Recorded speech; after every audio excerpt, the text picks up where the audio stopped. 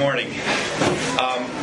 I understand about Friday there was an email to the church, and you can click on a link where there's the PowerPoint and recording from last week. So if you're missing that, thanks. So as you know, this is the second week of looking at the early church.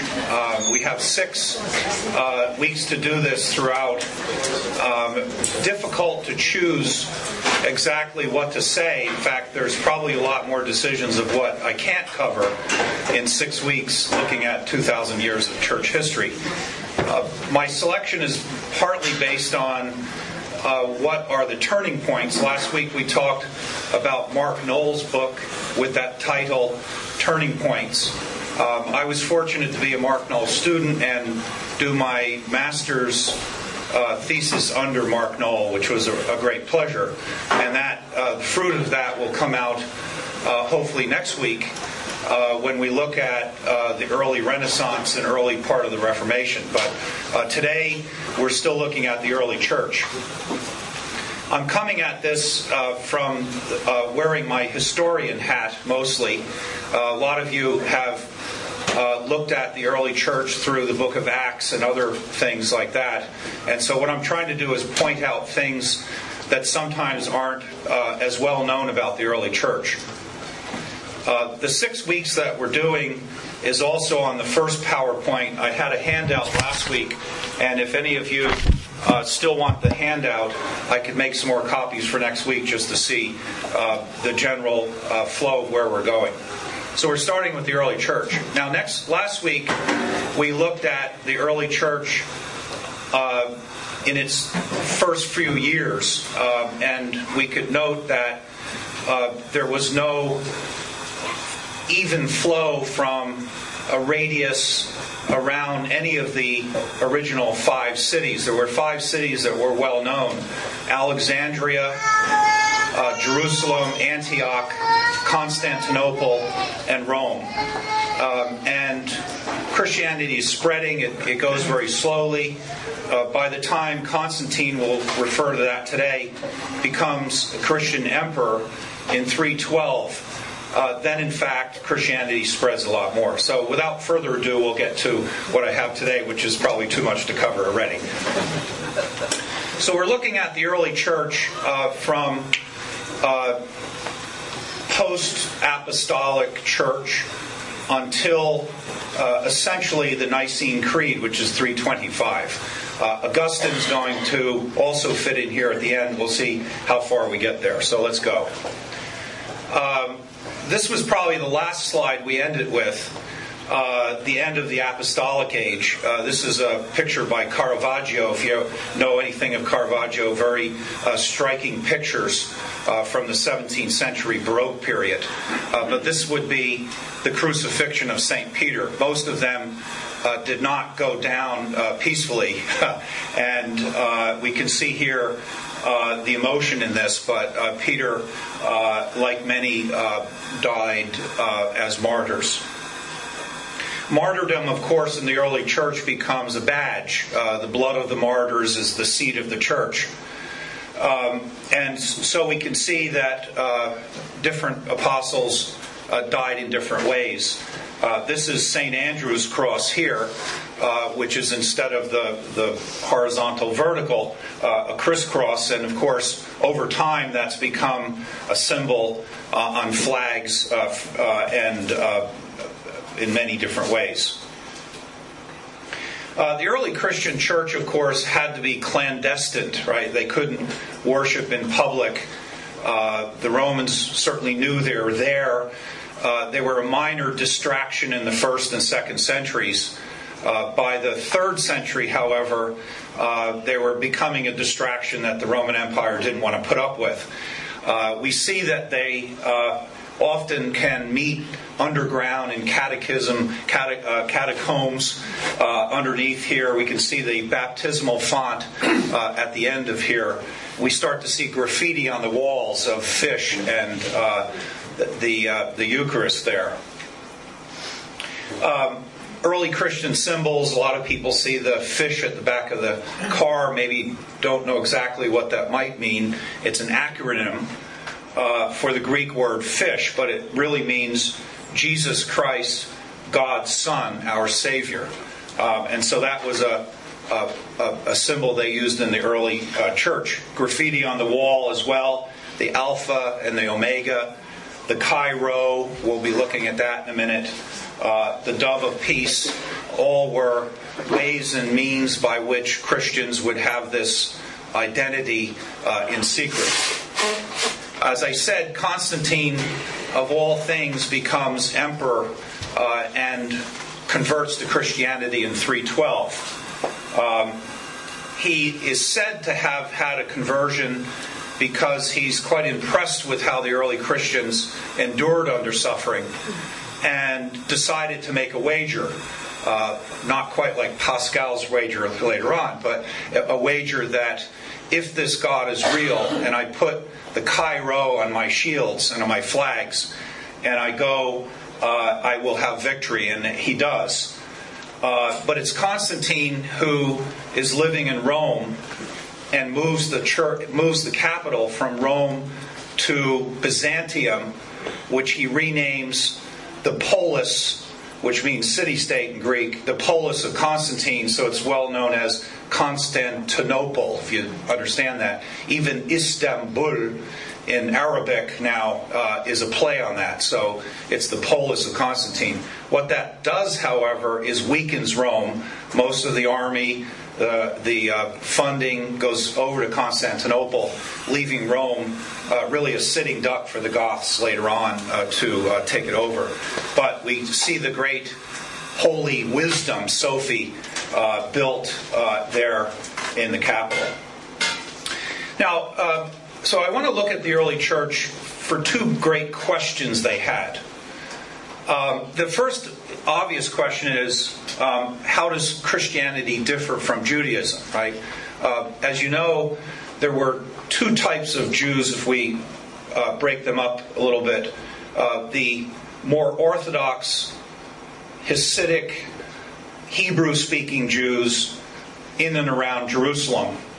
Like today, however, many Jews were in diaspora. They were living in the Greek world. Hebrew was no longer their formative language. They had to learn Hebrew. Many of them are living in places like Antioch and in the Greek world.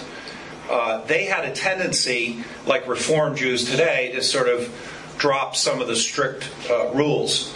And so we do get early Christians among both of them, right? So more Orthodox Jews, and they, of course, in the book of Acts, you can read about the struggle between Jerusalem and Antioch, things like eating meat offered to idols. What does it mean to be a Christian in that way? So we'll note those sorts of things. But Gentiles, of course, created a whole other question. And so we're really asking the question now during the time when Gentiles had already been the greater conversion element. So the first one is, what's the main difference? Probably a little easier to see here is Jesus, of course, is the Messiah. Now, Messiah in Hebrew, translated to Greek, is Christos. So we get the idea of Jesus Christ, right, from that idea, Jesus the Messiah. And so that's the first great thing. And by the time we get to the Nicene Creed in 325, we can see this whole issue.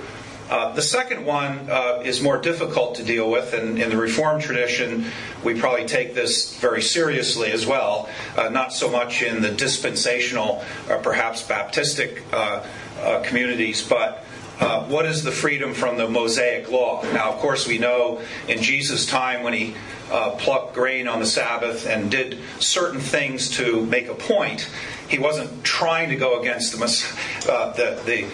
Mosaic law, but he was making a point about freedom of the gospel. So this is a real issue in the early church. To what degree are we Jews or not Jews?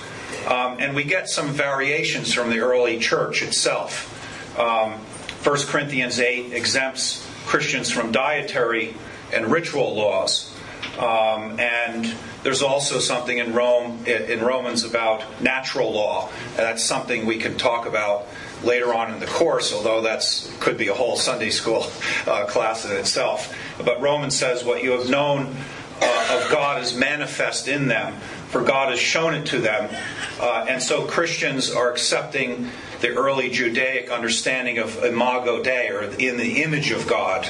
And this is going to be important. I'm putting it here because the second great question is going to be about what do we do with Greek and Roman philosophy? And we have to remember, imago Dei isn't just for Christians or Jews. All people are made in God's image. A third question would be more practical, of separation from the world. As you know, the Jews were both ethnically and religiously Jewish, and they stayed to themselves. In my Friday morning Bible study, we're going through Joshua, and we go through all the different instances of how they take the cities and how special they are, and not to mix with the people of Canaan. So this is a real question for Christians. One of the things I think that comes out of this is a consideration of twin citizenship. Hearing the sermon this morning on the idea of being in the world but not of the world, and we can go back and forth of what that means. Clearly, it's not one or the other. And so Christ's moment, a lot of early church historians pick up on this verse about rendering unto Caesar those things that are Caesar's, and unto God those things that are God's. And again, a long discussion throughout history. I don't know that we'll have time to get through Calvin's understanding of civil government, but it's certainly based on this serious sense about obeying earthly governments to a certain extent, and that extent goes pretty far. So be subject to earthly authorities. So in this sense, the Christians of the early church were having a hard time understanding exactly how they were perhaps Roman citizens or citizens elsewhere, and how that worked in. Now, not everyone was too keen on entering into the world in the same way. Tertullian usually gets the nod for the curmudgeon, as it were. Although we have to remember, on the other hand, Tertullian is the one who identified the word Trinity, and he did a lot of very important things in the early church. You always have to understand the biography of theologians, right? Tertullian, like Augustine, had come from a conversion out of the world and had experienced everything the world had offered, and had been very good at it, from the games and the sex and the stories and the worship and so forth. And for him, the complete break was a more necessary thing, unlike Augustine, who took a long time to deal with it and comes out on a different way. So Tertullian, though, can find verses that I'm sure to some degree the Amish would maybe be referring to the same verses of "My kingdom's not of this world," and also "Come out from among them and be ye separate." So there were ways to look in the Bible and find verses that perhaps would support. So that's the real problem of not having cross-references and seeing the entire Hebrew Bible, Christian Old Testament and New Testament, as one revelation. So the second question, as I said, was this. How does Greek philosophy help explain the nature of the world? The point probably in Christian history is that we are people of our times. We're people in the world. God, although appears to be silent at times, has worked in the structure of the world. There is goodness in the world because of common grace. There's also a lot of sin. But Christians had to look at this and say, how far do we go in structuring our thought? The Christians, obviously, from very early on, had a sense of who Jesus was, especially after Matthew 16. But to define exactly what that meant later on in the Nicene Creed about true God from true God, begotten, not made, all those sorts of phrases. That was still very much something to work through in the early church. So in this case, Christians would certainly look at natural law. Natural law was open to philosophers. We like to think, in especially the Reformed tradition, of common grace. Louis Berkhoff writes this: common grace curbs the destructive power of sin, maintains in a measure the moral order of the universe, thus making an orderly life possible, distributes in varying degrees gifts and talents among men, promotes the development of science and art, and showers untold blessings upon the children of men. So, pretty important that is given to all people, common grace. But what role does so-called pagan philosophy take? Right, and that's in the early church. Pagani, pagan, meant ignorant. Right, so in some ways, the understanding is people who haven't heard much about the gospel, if they're a pagan, perhaps upon learning about it, they pretty quickly accept the truth, and there's certainly a process of going forward. That's a pagan. On the other hand, they defined a heretic as one who had been presented with the gospel truth and had looked at it, evaluated it, and still rejected it, though. So there's a big difference between Pagani and heretic in the early church. So to what degree were some of the philosophers pagans, right? So we know St. Paul goes to Corinth and goes to Athens and to these places. He's not running away from them as perhaps Tertullian was. So Tertullian rejects all Christian, all Greco-Roman philosophy and the structure of it. Augustine, we're going to see, carefully looks at it and uses some of it, although transforms it as well. Another misunderstanding, and I've luckily heard this at church too, making sure people don't misunderstand this, so we've already said it, but we have to underline the fact of faith, right? Faith today, very often in our postmodern world especially, as seen as, if you can't figure it out, you have to just sort of jump off the cliff and hope that things go well, right? That's faith, right? So it's sort of blind, isn't it? But in the early church, it was very, very clear that faith was knowing and acting, actually. Fide in Latin, and the Greek, pistis, faithfulness, fidelity, loyalty, commitment, trust, belief, and even proof, believe it or not. Paul's letter to Hebrews 11, we have to stress, right? Faith is the assurance, right, of things hoped for, the conviction of things not seen, right? So, again, what is seeing is very important. If you talk to artists, or perhaps even policemen, right? Everybody's looking at the same thing, and with the trained eye, you see things that a lot of people don't see. So we certainly see some things as Christians that others don't see. Things seen, belief in Jesus, Son of God. We'll talk about the Greek term logos in a minute. Saw miracles. So faith, a summary of truths revealed in the Bible and Jesus' life. Even in 1250, the great Thomas Aquinas says the act of the intellect, right? Intellect now. It doesn't sound like the definition of faith today, but the intellect assenting to divine truth, owing to the movement of the will, which in itself moved by the grace of God. So I think he does a pretty good job at helping us bridge that gap. Now, we've often heard, and even today as Preston talked about Donatism, right? So we can't get this idea that under persecution, Christianity was growing slowly, and that everyone who was calling themselves a Christian was later on what we would consider Orthodox Christianity, even within the Nicene Creed. Many places were growing quickly, but we can see all the stars, in this case, were some of the centers of Christianity.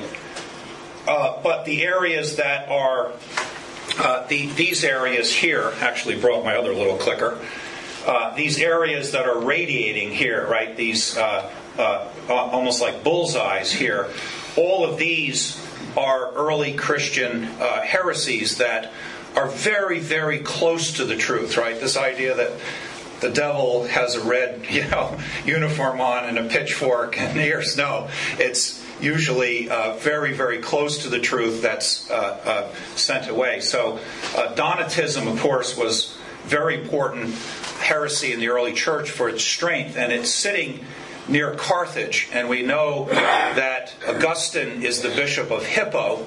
Hippo is right outside of Carthage. And so that's a very important place here. What we do notice is that what we look at, Western or Latin-speaking Europe, is quite backward now, right? Constantine has taken the capital from Rome over to Constantinople, and so there's a lot more activity happening in the Greek-speaking world here than in the Latin-speaking world. What is interesting, however, as I said last time, and is partly a lot of the particular studies I'm doing right now in Celtic world, is that Christianity comes up to England, and depending on the time period, we know, we're starting to realize that long before even St. Patrick, there was much Christian activity that even this particular older map doesn't show, even in places like Ireland, but a lot of activity in England, and then a lot of the missionization of the north we're going to see actually comes from here around up to here, and then here and then down again. So it's not radiating necessarily from here in that sense. So we could do a whole lesson just on that. We'll move on. Every once in a while I want to show that I'm following Mark Noll's structure, both because as one of my professors, I suppose the influence is still there, but just to sort of stay on track with his expertise in the turning points. So a couple of things to talk about now are canon, episcopacy, and creeds. And these are all very important developments in the early church. Canon, of course, we think of a cannon as something that shoots a cannonball. But, of course, the most important thing, and even canons, is the ballistics of how to fire a cannon and hit something. The only good thing about early cannons, and even in class the other week we were talking about Vice President Burr challenging Hamilton to a duel, and of course he shoots Hamilton, who later dies, right? That those little pistols that were not yet rifled were very inaccurate, and so even from certain paces you went away. But what I'm trying to underline is the idea that measurement and mathematics is so important in cannon fire. The original idea of a cannon then was a measurement, right? A mathematical almost measurement of facts and details. And so Scripture becomes a canon of one's life. And Kevin's sermon too about deacons and servant board, and what are we emulating of that, right? That's a sort of a canon of how God's Spirit works and how we work with God. So Scripture becomes the measure of belief. The Hebrew Bible, Old Testament, God's Word to the Jews, and the earliest Christians are all important. A second area that's developing is episcopacy, right? The whole question of leadership. Which cities were important? Which men? Once the disciples and early apostles are no longer around, it's a major issue about leadership and canon. And again, we don't at this point have a set list of books of the New Testament that everyone is agreeing on. Most people, of course, are agreeing on a large part of it, but there's a lot of little books, the Shepherd of Hermes, the Didache, and so forth, floating around, and people are understanding what's the canon, what's the episcopacy in this case. The last thing are creeds, right? We find certainly creeds that are in the New Testament themselves. The earliest ones are important, but to expand on those, right?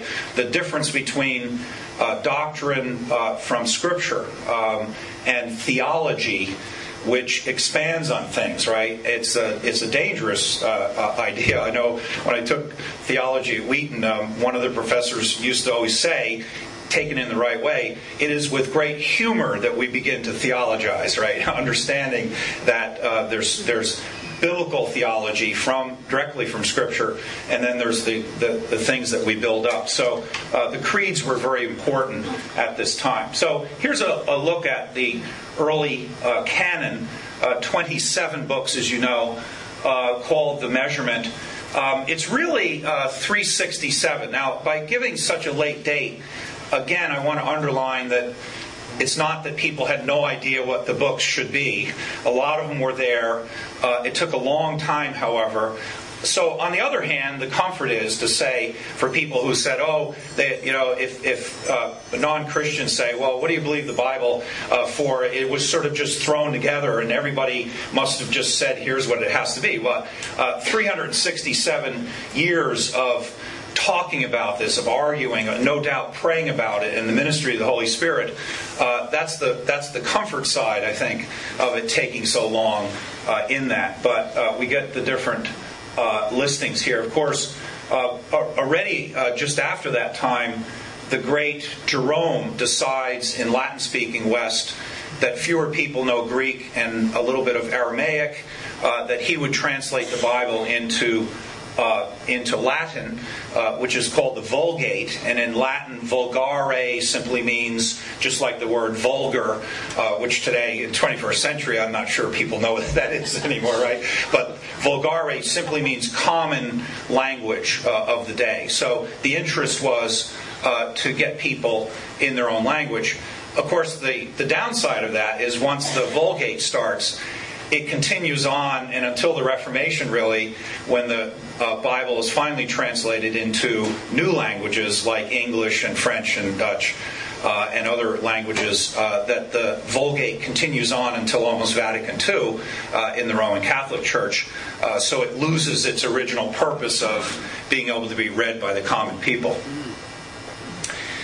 This is the hardest thing to kind of grapple with, and there could still be discussions at the philosophical, theological level that I've been part of for years as well, just how Greek philosophy has a certain structure. But no doubt, I think we can all comfortably say that God speaks to a generation of people who aren't following Him in ways in which the structure of the world has pieces there that people can look at and gain. So one of the things of the day was certainly using the terms and concepts of a particular culture and civilization to describe the gospel. And I want to underline, right, use but not abuse. Start with but transform, which is really important. Stoicism becomes the backbone of the Roman Empire. The Greeks were known for philosophy. The Roman world was really known for more organization, for taking the polis and making it an empire, and a lot of things, but they relied on Greek philosophy. The last part of Greek philosophy, the Stoa, which was porch,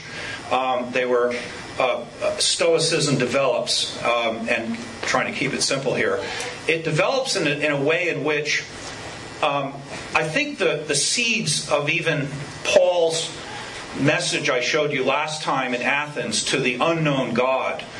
The Greeks had believed in the multi-gods. You know, Zeus, and of course Athena from Athens was a patron deity. But they had started constructing a sense that perhaps justice to be universal, because the problem with polytheism was not only did the gods begin to deceive humans, but they deceived themselves, and there was a whole game going on. And the golden scales, even in Homer's Iliad, right, was an attempt to say, is it really a play going on all the time? And humans, of course, are going to always lose.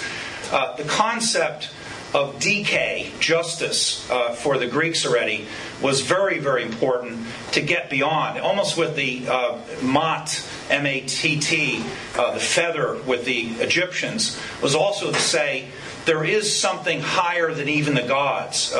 In one passage it says even Ra, the sun god, is under Mat, right? So it's a concept. It's not something. So even within polytheism, there was something that was leading them toward something larger, universal, but they couldn't articulate it, you see. And so it's so important that Paul said, that unknown God there, right? You have a sense of it, but you can't quite get there. Even Plato and Aristotle, trying to get outside the cave, I'm telling you who this is. So the concept of logos develops, right? It's the same thing.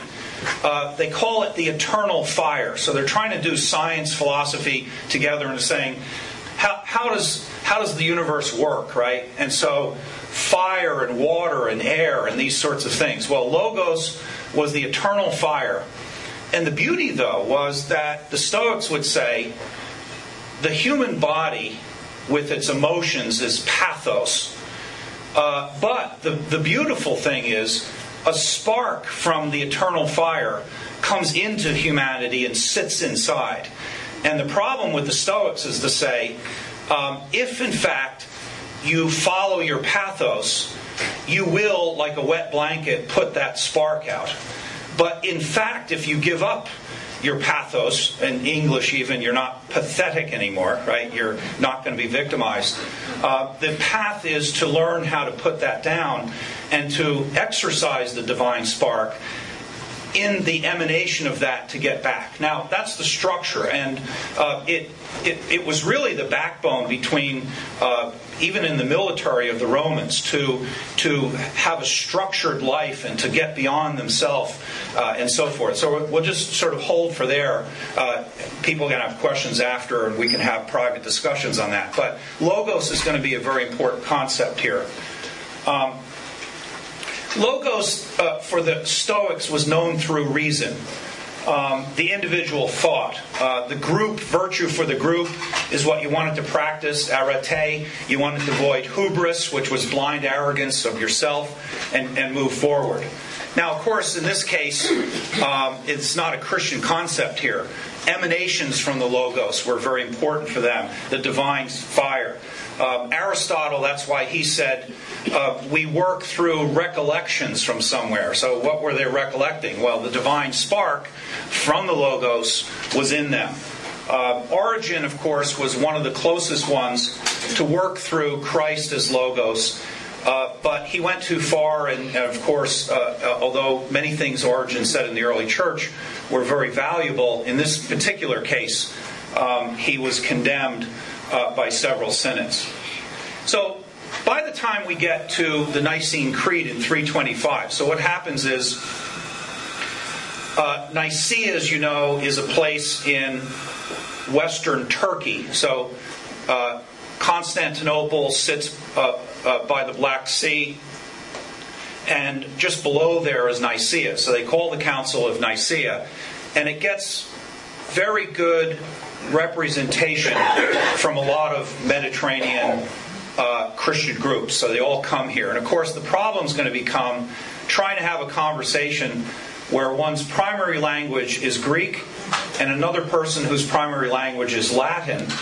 And it's okay to translate, but if any of you know you're more than lingually challenged and you know different languages, you know that language translation is sometimes an approximation. And if you know more than one language, you find yourself wanting to throw in these so-called foreign words that have much more meaning in English. I always joke with my students that in the English language we have love, right? So I love chocolate cake, I love my parents, God loves me, right? So it's all the same word, love, which is almost meaningless. In Greek, there's 4 words for love, right? So very important to understand that words carry meanings, and you can't just translate very easily the words. And that's why it's so important in our preaching, the background of Hebrew and Greek, and to talk about what those words really mean.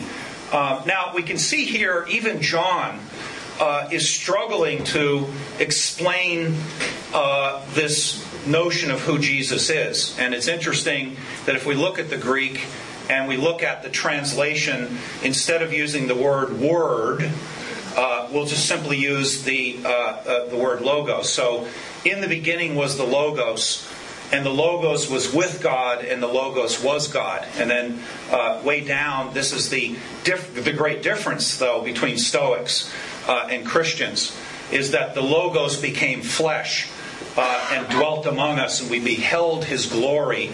The glory is the only begotten Father, full of grace and truth. Now, for people trained in Stoicism, this would have been so powerful. You can't. I'm looking at a group that maybe hasn't done enough philosophy. I'm sure a lot of you have, but if you really spend time in this, it's just such a big punch to understand in the context of the early church what that meant to them. Even the great Pope Benedict, who was probably the greatest scholar in the last 100 years among many of the popes, even said this: the God who is Logos guarantees the intelligibility of the world, the aptitude of reason to know God, and the reasonableness of God. One way to sort of reflect on it. If you have looked at a lot of stained glass windows of older churches, it was very common to have this symbol in different colors in stained glass windows, trying to figure out, of course, the stained glass windows are often called the Bible of the illiterate people of the Middle Ages, where God's in the center, and you have the Father, the Son, the Holy Spirit, to try to work it out in a way that's obviously not sufficient to the fullness of the truth, but to try to sketch it out some way to say each one is God but not the other. And so talking about that, it took a long time to come up with words in both Greek and Latin that each side was satisfied about what that really meant. Needing to move on. Episcopacy, right? The early church, we often look at this, and it's a very fitting Sunday talking about our servant leader board to look at where this comes from in the early church. We see a number of different things, words used. The bishops, the episkopoi, the deacons, the diaconal, the presiding officers, and also the elders in the early church. But what exactly was the role, and how do we interpret these things? Now, we can look at it from different ways just quickly. The Roman Catholics, Scripture, and the early bishops, since so many heresies, there was a necessary, strict authority. Matthew 16, 18, 19, of course, is the verse that Roman Catholics use for the understanding of the papacy.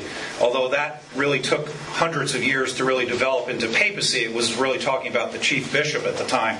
I tell you, Peter, on this rock I build my church, and the gates of hell shall not prevail against it. I give you the keys of the kingdom, and whoever you bind on earth shall be bound in heaven. Whatever you loose on earth will be loosed in heaven. In a Roman Catholic tradition, the great faith of the early church had very few errors.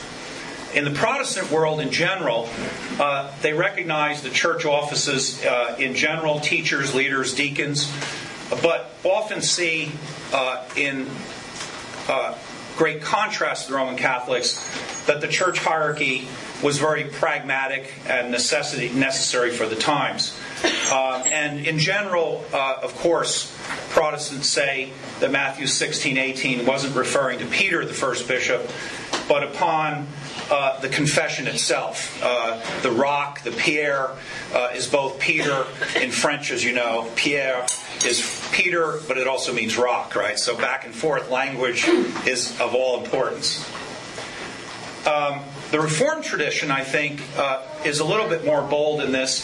Authority in office, still very important as an extension of biblical authority and work of Christ in the church, in which today even our new members, this understanding of the structure of the church, corporate and covenant. Non-denominational American evangelicals, though, often authority and office is taught, but it's less important in that sense, right? So transfer of membership isn't often done in independent churches in that sense. So we saw Constantine. We won't spend much time on this in his fight. So what we're talking about here is the red areas are the Greek-speaking area, which eventually becomes the Byzantine Empire, which is Christianized. It's interesting that there was always an emperor, however, in Constantinople, and then there were patriarchs. In Rome, however, we ceased to have an emperor after a while, and there's only the bishop there as well. Okay, so what we see, like 2 minutes, or is it? Yeah, we're over already, right? Yeah, okay. We're over. Okay. Yeah, I'll take a little office here. We've been over and everything, so I'll go 2 minutes. 2 minutes over. Okay. So they call that touche. Yes, right. That's right. Yeah. So I know Preston has used this word Christendom. So just to show you where this comes from, the word domus in Latin is very important. It means household, right? So it's a verb and a noun. It's a territory that's controlled by someone. Therefore, we have kingdom, freedom, right? So Christendom means that, at least in Latin-speaking world, certainly, the church is, in the absence of an emperor, the church is the structure of society. It does a lot of things. And it's not that they hold people back. We really should see it as the fact that there wasn't much going for them at the time. And so the church steps in that way. But there's been, throughout history, the goal of resurrecting the Roman Empire as a Christian nation and the notion. So throughout the Middle Ages, we have the Holy Roman Empire, which are basically about 400, basically German-speaking, if you will, countries in the middle of Europe. That really is not over until Napoleon goes through and cleans up a lot of these older governments.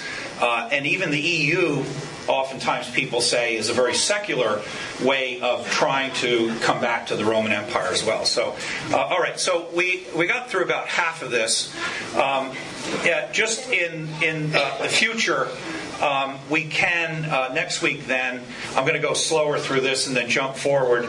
We can talk about early monasticism, but I wanted to next week talk about Augustine, a very important person, and then we'll jump forward to the late Middle Ages, which is a very necessary background before we get to Luther and Calvin, then in the next one after that. So we'll stop for here.